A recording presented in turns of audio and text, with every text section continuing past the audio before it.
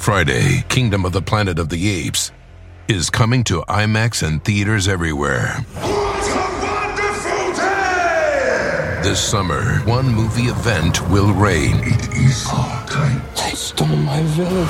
I know where they're taking your clan. Bend for your king. Never. Kingdom of the Planet of the Apes. Only in theaters Friday. Tickets on sale now. Rated PG-13. Some material may be inappropriate for children under 13. I'm Ayman Mohyeldin in for Alex Wagner. And for 27 years, no doubt about it, one news outlet has dramatically reshaped our country's political dialogue. Watch. How delighted I am that we've now reached this moment when we can firmly announce the starting of a Fox News channel. What would be really helpful is if Senator Obama would release primary documents like his birth certificate. This guy either has a birth certificate or he doesn't. This is one of the coldest years on record, ladies and gentlemen. Yeah. There is I don't believe climate change is real. Republicans originally thought that Fox worked for us. And now we're discovering we work for Fox. Will any thinking person ever trust vaccines again? Our elected officials have allowed our country to be invaded. Yeah, I'm going to say it. Invaded. Your own federal government interfered in the 2020 election, and they tipped the scales to the candidate they preferred. That, of course, would be the weak, frail, cognitive mess known as Joey, your president. Let's pretend for a sec that our country had a news media that was interested in bringing you the news, not in lecturing you about your moral inferiority. You're so bad. Or lying to you in transparently obvious ways. January 6th was an insurrection, guys. All right, so those were just a few clips. I mean, whether it was cheerleading the war in Iraq, pushing the idea that there is a cultural war on Christmas, or even claiming that allowing gay marriage would somehow put America on a slippery slope that ended with humans marrying goats, Fox News undoubtedly moved our national dialogue and discourse to the far right, often with a fairly loose relationship to the actual facts of what was happening. And for a very long time, Fox News managed to avoid any sort of accountability for all of this. Now that is changing. She joins Representatives Chip Roy and Thomas Massey. All right, sorry to do that to you, Mark. We're just learning now that Fox and Dominion have indeed settled. Fox agreeing to pay Dominion more than $787 million over the network's unsupported claims that the 2020 presidential election was rigged. The truth is, Fox was a central part of the conservative echo chamber in this country, pushing the idea that the 2020 election had somehow been stolen from President Trump. Not only did Fox end up paying Dominion Voting Systems, as you just saw there, more than $787 million for peddling those lies, but it is still actively fighting another defamation lawsuit from the electronic voting machine company Smartmatic. And Smartmatic is going after Fox aggressively. The company is asking for $2.7 billion in damages. And all of that is really unfolding against the backdrop of the 2024 election, where former President Trump still spinning the lies that got him and Fox in legal trouble in 2020. And that would be a huge mess for Fox to handle under any circumstances. But today, we actually got the news that the creator of Fox, the 92-year-old Australian media magnate, Rupert Murdoch, is finally stepping down. And that leaves his eldest son, Lachlan Murdoch, as the sole executive in charge of the media empire. There are a lot of questions about what this means for Fox. But the truth is, the question on everyone's mind is, what does this all mean for us as a country? Where do we go from here? Joining us now are two media journalists well known for their thorough and revealing reporting on Rupert Murdoch and his vast media empire. Ben Smith, editor-in-chief of Semaphore and the author of Traffic. Brian Stelter, Vanity Fair special correspondent and author of the upcoming book, Network of Lies, the epic saga of Fox News, Donald Trump, and the battle for American democracy. Guys, great to see you here. Couldn't think of a better two people to speak to about this. I guess I got to start with the basic question. I'll start with you, Brian. Why now? Why is Rupert Murdoch doing this now, just as we are about to enter this critical period of our election cycle? Well, he's 92 years old, and he's every bit of 92 years old. He had started to take a back seat several years ago. You can see that in the Dominion legal filings. He acted more like a passenger than the driver of his own car. He acted like a viewer of his network and not the owner. And that was 3 years ago. I can only imagine it's gotten worse since then. He has tried to elevate his son Lachlan. He wants Lachlan to be in charge. He also wants family stability. I woke up, read this story this morning, and I thought, this is the season finale of Succession, but not the series finale. It's only the season finale. I've now changed my mind on that. This is not even the season finale. I think we're going to hear more about this in the days to come. I think this might be like the mid-season finale. Okay, Rupert stepping aside at least a little bit, installing Lachlan, promoting Lachlan. That is a big move, but there's going to be more to come, I think, in the next few days or weeks when it comes to what the organization of these companies really is. So to that point, to Brian's point about the stability and what happens next, do you think that there will, even though this is the outward-facing part of Fox and they're trying to, as they have been for months, signal stable, clear succession, could there be potentially inside the company a different power dynamic, people who are vying for positions or jockeying for carving out parts of the empire? Could we perhaps see Fox News sold? I mean, the story of Fox really for almost a decade now has been a power vacuum in which, and I think that's what you saw in those things with Rupert Murdoch, kind of kibitzing, but not really running the place. Lachlan, who's the CEO, he CEOs this American company from Australia. And when you ask them about it, they say, well, he takes calls at 3 a.m, which I think no one believes. And so it's a really quite strange place with fiefdoms and different anchors doing different things. And it's in the context of a very difficult media environment where what they are is kind of a small media company by the standards of conglomerates that dominate the American media landscape. It is basically solely in the cable business, which is an increasingly tough business. And it's a moment when they're going to need to make some fairly dramatic moves to keep the company going. And this is a gesture of stability, but it's really hard to see where it leads. Speaking of Lachlan Murdoch, what do we know about him? I mean, he's definitely visible. I mean, you know him. I guess we recognize him. But what do we actually know about him? What do we know about his managerial style? Ideologically, is he as committed to the Rupert Murdoch, Roger Ailes school of Fox News? Well, he's certainly as conservative as his father. Right. We can hear that in speeches. He was rooting for Donald Trump to win the 2020 election, whereas his father, Rupert, was very, very critical of Trump, even in 2018, 2019, 2020. It's a little bit of a mystery how Lachlan feels today about Trump, but you look at his network and they are certainly, although Trump complains about Fox all the time, they are certainly supporting him in a lot of different ways. But I mean, Ben, you've reported on Lachlan being laid back, being almost like a caretaker CEO. At least that's how critics describe him within the company. Yeah. I mean, I think one detail that stuck with me is he had a rock climbing wall installed on the studio lot when they still ran the entertainment business. Because he's very interested in spearfishing.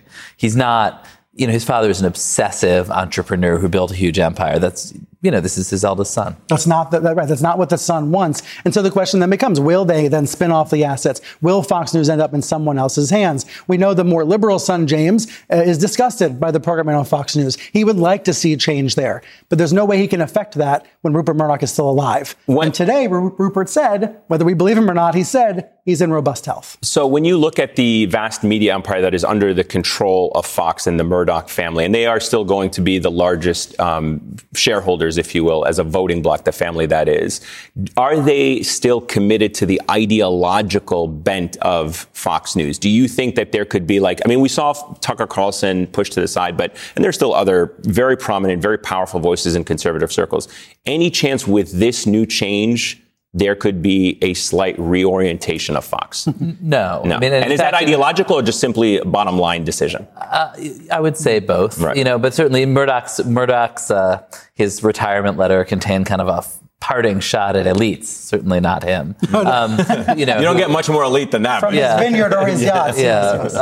And I think they're going to stay where they are. They also, the Parallel company, which Lachlan is now taking over, News Corp, controls the Wall Street Journal, a number of newspapers around the world. I mean, it's a big, powerful company, and journalists have spent their entire careers pre-writing obituaries for Rupert Murdoch. I mean, those things are thousands of words long on the shelf everywhere, and could be there a while longer. And the real reckoning really probably doesn't come until the kids fight over his inheritance. Let me come back to the point that you said about Donald Trump and where he fits into kind of like the Fox legacy, certainly under Rupert Murdoch. So after January the 6th, Rupert Murdoch wanted to make Trump Trump a non-person, according to the transcripts of the Dominion lawsuit. The truth is, here we are on the cusp of another election. Donald Trump most likely going to be the Republican nominee, certainly as of now, the front runner. Still a person. Still a person. More of a person than ever. Exactly. And Fox is going to have to deal with that as a news organization. Where do you see them interacting? How do you see them interacting with Trump, if anything, differently, specifically on him? Another debate next week, another debate that's going to be on Fox, another debate that Trump's going to snub. So for the time being, there's a little bit of distance, and Trump likes to attack the network whenever he can. But these two sides, they always come back together. Because I don't like to say this, but I think the reality about Fox these days, this is not true 10 years ago, but it's true today, is that the people in charge of Fox are the viewers. The audience programs Fox, not Rupert Murdoch, not Lachlan Murdoch. It's the audience. And that feedback loop every day, the more extreme programming, the more rageful, hateful programming, it's almost as if the audience is in charge now because of the leadership vacuum that you're describing, where there's nobody at the captainship actually running the ship. There is an effort, and I had the New York City comptroller on my program this past weekend talking about this lawsuit that he, in his capacity as the New York City comptroller, is bringing against Fox News to try to, as a shareholder through the New York City pensions, shape the coverage of Fox News because they're trying to hold them accountable. As I think about what we're about to go through and what happened 4 years ago, no accountability for Fox except for what happened after the election. Could we see that type of action rein in Fox? Could they be held accountable through these types of measures? If it's not the viewers, if it's not Lachlan Murdoch, the shareholders. I mean, I think the only thing that really gave them pause was this massive, massive defamation settlement. Right. And I think they probably will be, narrowly more careful about defaming people. But you can lie about who won the election. That's perfectly legal. There's lots of space for them to say crazy stuff. But I think the lawsuits did give them pause and force them to button down their process a little bit. I mean, they've been essentially under siege from many quarters for a long time. And what is ultimately slowing them down is none of this stuff, but just the changing media business, fragmentation, a rise of Republican commentators, whether it's like Ben Shapiro or Megyn Kelly or others, who are starting to chip away at what was once almost kind of a monopoly on the right. But these lawsuits, they're not over. They are a present tense issue. As you're saying, Smartmatic is pending. The shareholder lawsuits are pending. The last thing Rupert Murdoch wants to do is testify or be deposed in yet another lawsuit. He's not going to be able to avoid it now that he's chairman emeritus. He will still be caught up in it. But I think it's important to note we're 3 years past it, and Fox is still suffering the consequences. And they're going to have to pay a lot more money to settle these suits as well. I think it's also safe to say it's not just Fox that's suffering the consequences. America as a country is suffering the consequences of what Fox is doing to our country with its coverage. Ben Smith, Brian Stelter, gentlemen, thank you so much. Greatly appreciate it. Thanks, Alan.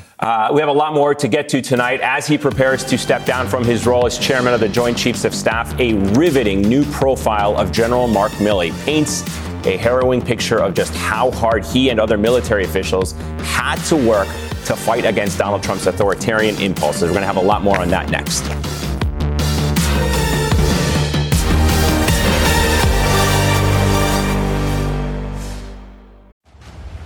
Friday, Kingdom of the Planet of the Apes is coming to IMAX and theaters everywhere.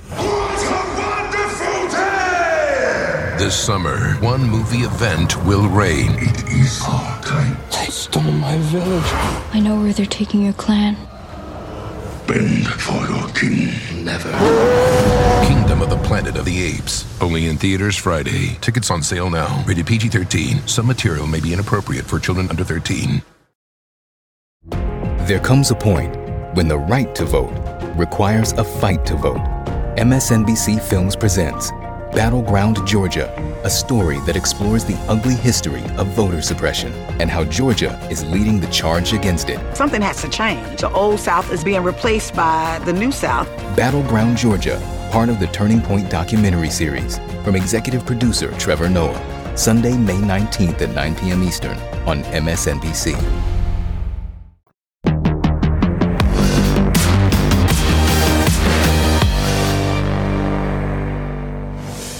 All right, so despite the best efforts of Republican Senator Tommy Tuberville, the Senate has now officially confirmed President Obama's pick to be the next chairman of the Joint Chiefs of Staff, Charles Q. Brown. You see him there on your screen. And I got to say, that is actually pretty timely. The term for the current chairman, General Mark Milley, who I should note is also a Trump appointee, expires at the end of this month. And a riveting new profile of General Milley in The Atlantic, published just this morning, reveals General Milley's Herculean effort to safeguard the country against the man who appointed him. In the weeks before the election, Milley was a dervish of activity. He spent much of his time talking with American allies, adversaries, all worried about the stability of the United States. Milley also spoke with lawmakers and media figures in the days leading up to the election, promising that the U.S. military would play no role in its outcome. He would remain a dervish until Inauguration Day, reassuring allies and cautioning adversaries, arguing against escalation with Iran, reminding the Joint Chiefs and the National Military Command Center to be aware of unusual requests or demands, and keeping an eye on the activities of the men dispatched by Trump to lead the Pentagon, including Defense Secretary Mark Esper, who was fired. Men who Milley and others suspected were interested in using the military to advance Trump's efforts to remain president. And Jeffrey Goldberg, author of that profile and editor-in-chief of The Atlantic, joins me now. I mean, Jeffrey, I think the first word on everybody's mind was wow. I think we lived in that moment. We saw what happened on January 6th.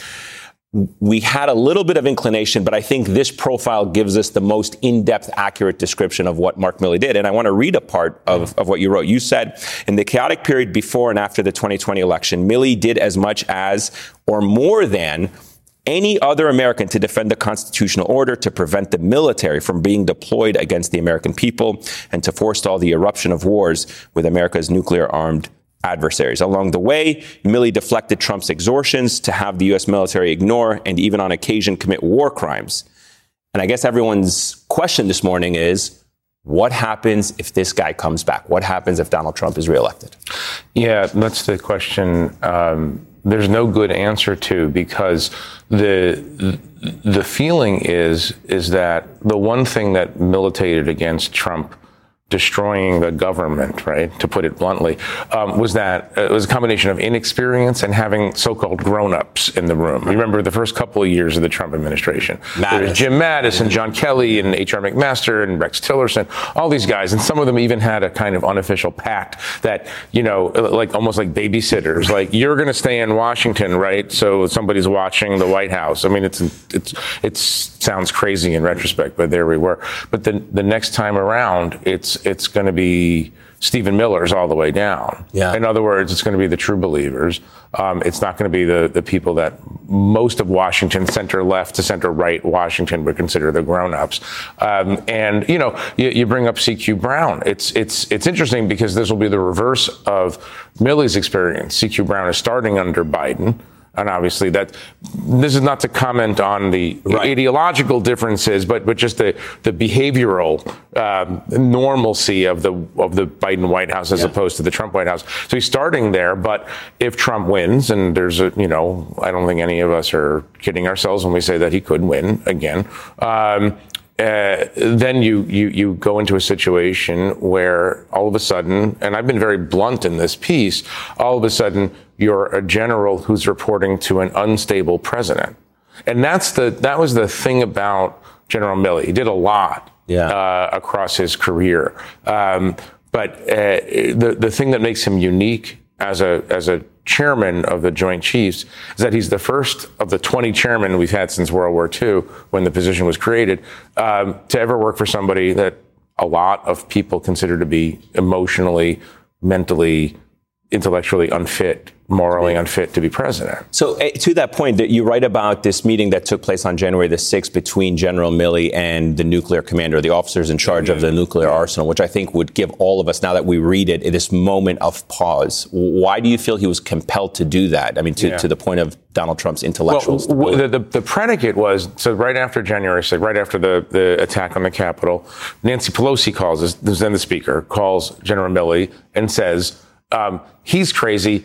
I know he's crazy. You know he's crazy. And Milley is putting this, remember, these are nonpartisan, apolitical positions. So he's like, the Speaker of the House is saying it. And he's like, yes, ma'am, yes, ma'am, yes, ma'am. And he said, I'm worried. This is what Nancy Pelosi says. I'm worried that he's going to launch a nuclear war, in the 2 weeks that he has left in his presidency.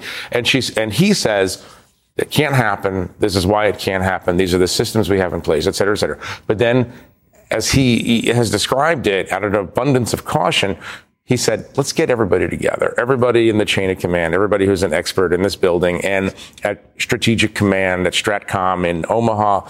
And I just want to talk everybody through all of these procedures. And one of the things that he said to this group, very high level group of generals and admirals, is he said, if you hear anything strange coming out of the White House, remember this happened at the end of the Nixon administration, by the way.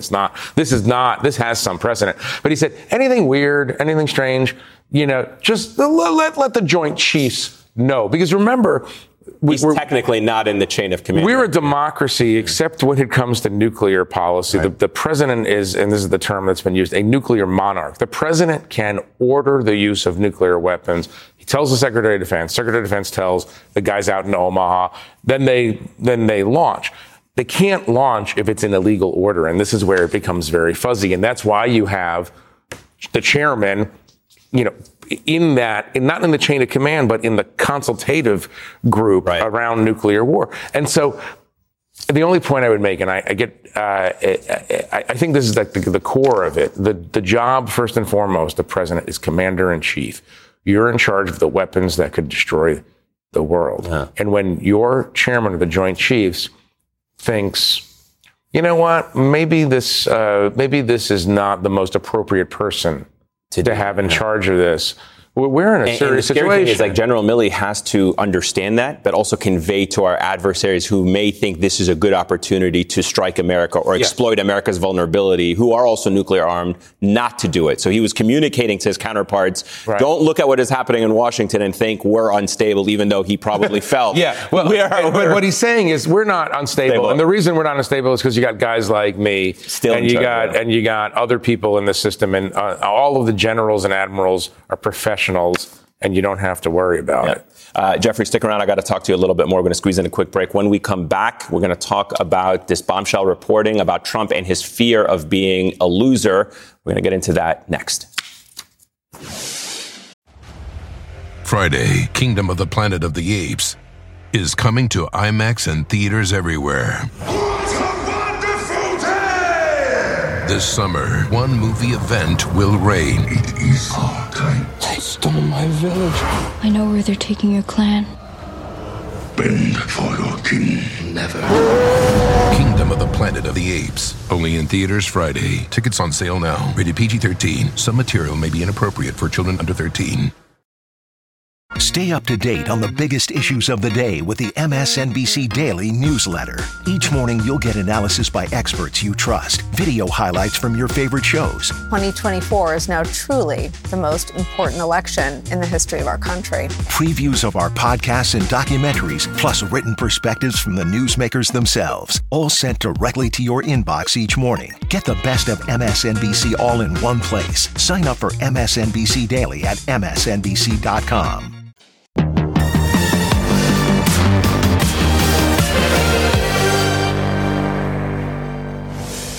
So when General Mark Milley became President Trump's chairman of the Joint Chiefs of Staff in 2019, the Army held a welcome ceremony for him. And the man you see in the wheelchair there is Army Captain Louis Avila.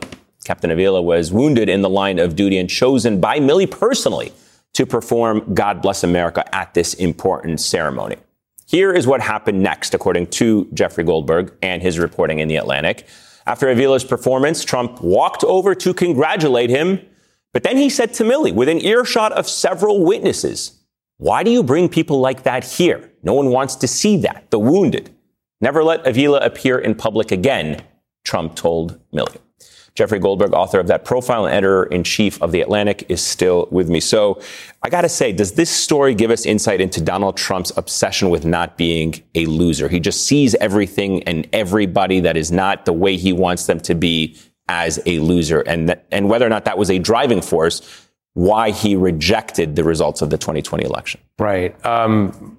I don't know. We're not psychiatrists. I don't know what causes him to have that reaction to wounded warriors. But we know, for instance, when he wanted to have a big military parade at one point. You saw it in Paris, and he was like, I want to do it. And he literally told his staff, don't have any of those wounded guys march in the parade. It makes everyone look bad. It makes me look bad. And I can't explain his fear or loathing for that. It's obviously part of a continuum. We know how he talked about John McCain. Obviously, I like people who weren't shot down. Right. Suckers and losers. People who join the military and then get wounded or killed are suckers to him. Obviously, he's this person who didn't serve. Nobody in his family ever served, and so he has this attitude, which is I guess you can boil it down to what's in it for me. And he sees somebody in a wheelchair like that, who is a heroic figure, right? And he's like battled back. He 5 combat tours in Iraq and Afghanistan, battled back from these horrendous injuries. And what Donald Trump thinks about is not that guy, but how does it make me feel and look? And I can't. I've been thinking about this question for years, ever since the McCain episodes started. But it has to do with an intense self-absorption for starters. And maybe it's some level of shame that he avoided the draft. I don't know. Again, he's not here. He's not on the couch. We can't say what it is. What I can say is that it's so far outside the norm of political behavior that we have no experience with this. Let me read for you another excerpt in your piece. Milley has told friends that he expects that if Trump returns to the White House, the newly elected president will come after him. He'll start throwing people in jail, and I'd be on top of the list, he said. He seems to be worried about this. How worried is General Mark Milley? I mean, is this rhetorical, or is this a fear that he has? I mean, Donald Trump is a vindictive person. We see that in just the way he goes after the special counsel or judges or anybody that abandons him or abandons his vision of governance. Well, look, it's not just Mark Milley, obviously. If you're John Kelly, if you're H.R. McMaster, if you're on and on and on and on, Bill Barr, Rex Tillerson. I mean, Jim Mattis. It goes. The list is endless. The list of people he hired and turned on all losers. Is all the most high achievement people in America, all losers. So I think that whole coterie of people became a little bit more worried when Trump said, maybe it's a couple months ago, I will be your retribution. Remember that quote? Of course. It's a revenge-based campaign. Can he go after them? I suppose so. It depends on who he has. If you get to Stephen Miller's Department of Justice Attorney General. I mean, and then this is where the stress on the system comes in, because this is not normal, obviously, behavior in a democracy. You don't do that. But this was not a normal presidency, and he obviously operates outside the boundaries of norms. Let me ask you really quickly, the Lafayette Square incident, one of the lowest points in our country's history, just for the way that it played out, and the fact that General Milley was dragged into it, was there at the photo op, and it must have weighed heavily on him. How much did that incident, that moment, factor into General Milley's calculation assessment of a guy like Donald Trump? This is Trump's short-term thinking coming back to bite him, right? He brings Milley out. Milley and Esper, the defense secretary, both say they were duped into going. From that moment on, Milley said, I'm not going to be fooled again by the political leadership. And so he was on hyper alert the rest of the Trump term for any undemocratic activity, any politicization of the military. So Trump thought it would be good to have the soldier in uniform out there, and it filled Milley with shame and remorse, and he apologized. Trump, of course, criticized him for apologizing. And that really changed the whole dynamic between the two of them. It's an incredible piece, Jeffrey, incredible access. Thank you for bringing it to us, because at the end of the day, if you don't want to believe the politicians in this country, at least listen to the generals and the person who commanded all of them. Thank you so much. Really appreciate it. Incredible reporting. And thank you so much. We're going to have a lot more ahead tonight. John Kerry will be joining me live in studio to talk about the biggest threat facing the country and the world, quite frankly. But first, that old Yankee Candle. Remember that old Yankee Candle COVID rumor? Guess what? It is back, but it doesn't pass the smell test. That's next.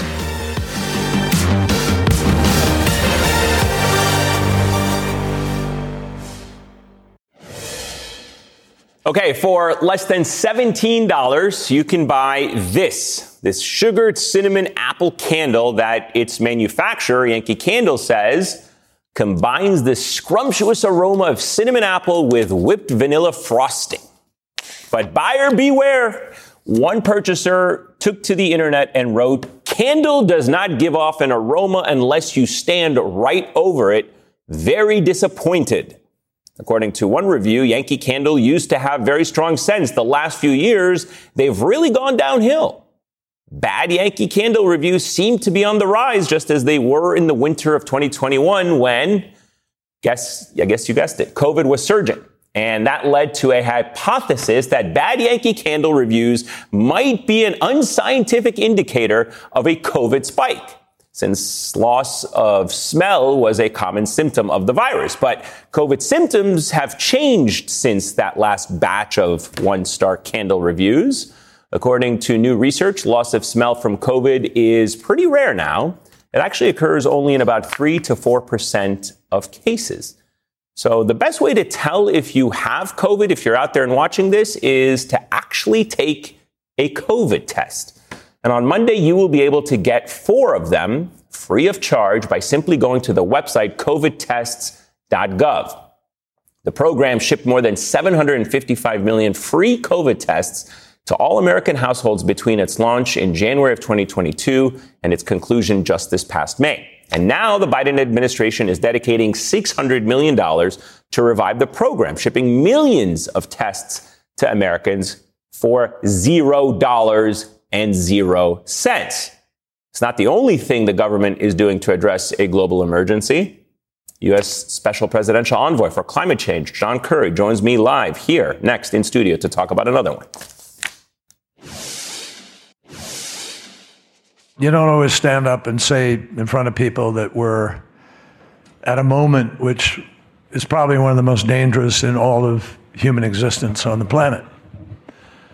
But that is exactly where we are. I believe this fight is winnable, but not if we continue with as much business as usual as we're seeing today.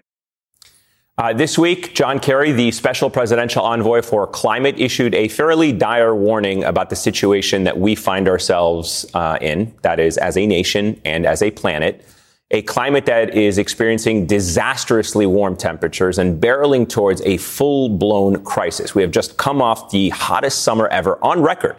And scientists say things will only get worse unless the global community heeds Secretary Kerry's warning and does something right now. John Kerry, U.S. Special Presidential Envoy for Climate and the former U.S. Secretary of State under President Obama, joins me now. Secretary Kerry, I know this has been an exceptionally busy week for you. It's busy. I can't even imagine it, but thank you so much for making time for us tonight.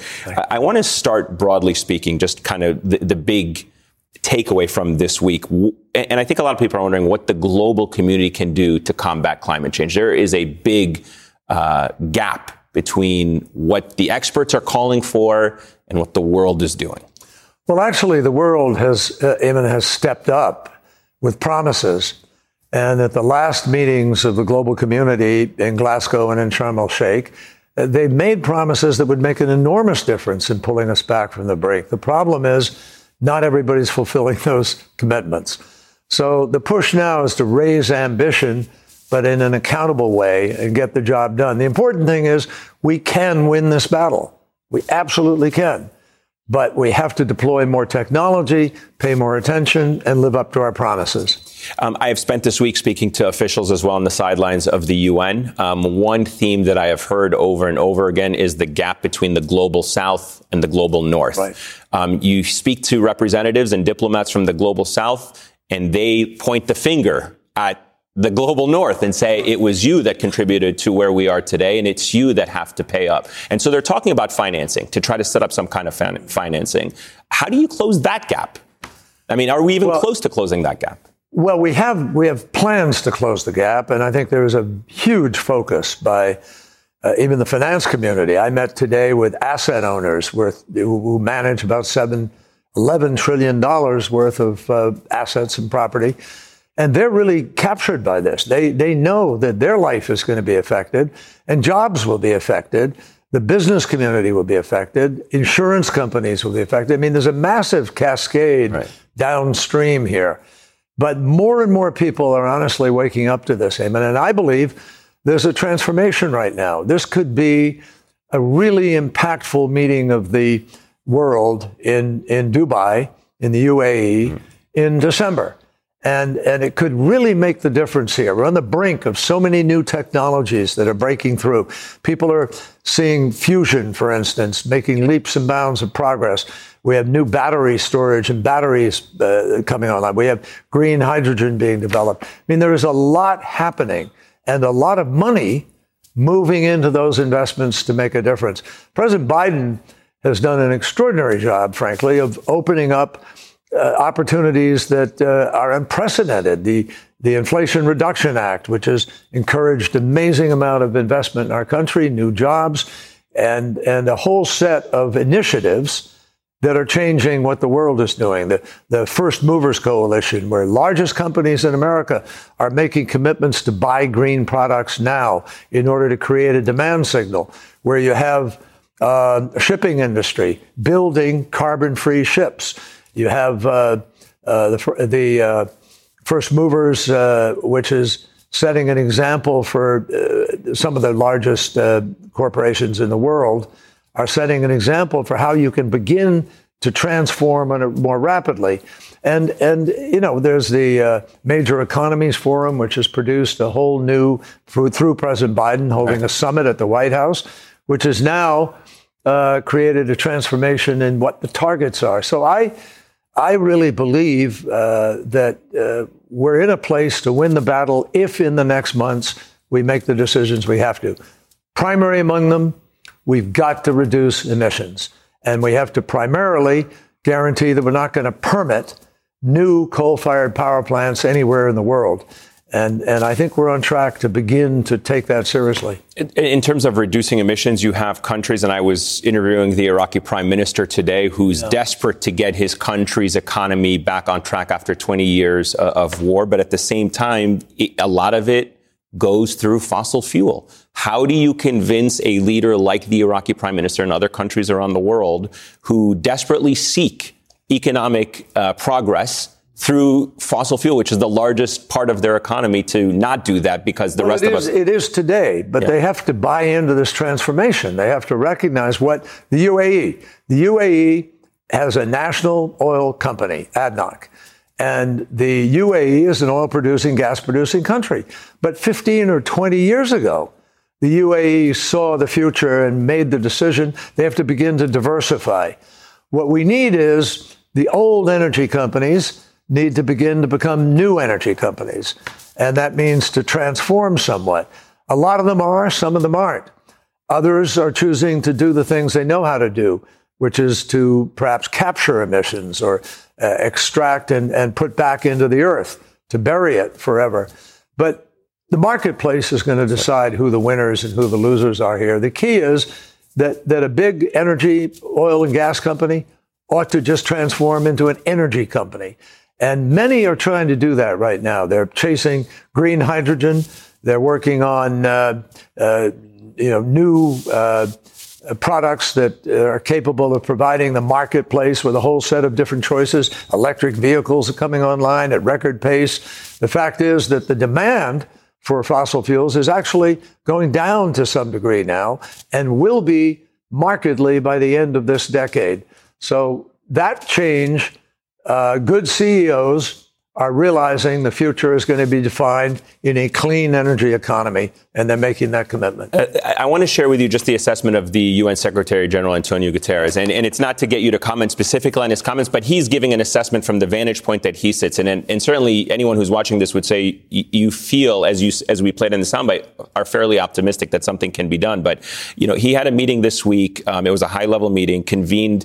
He only allowed remarks by people he felt we're taking climate action seriously. China and the United States were not asked to speak at that event. Well, the reason is that they said that only leaders could speak, and President Biden couldn't be there. And I was there, but I'm not the leader of the country. So we live by the rules, and the rules were that. But the United States, under President Biden, has been leading in so many different ways. I mentioned the First Movers Coalition.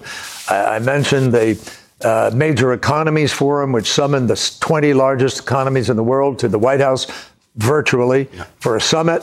That produced changes and commitments from people all around the world. We raised the ambition. The United States has the Inflation Reduction Act, which is putting more than hundreds of billions of dollars into the new technologies. The United States has been helping other countries in many different ways. I think that the United States can be very proud of the leadership that we have been offering on this. We have a shipping challenge. We now have the largest shippers in the world as a result of our challenge that are transforming their power plants on those ships into carbon-free power plants.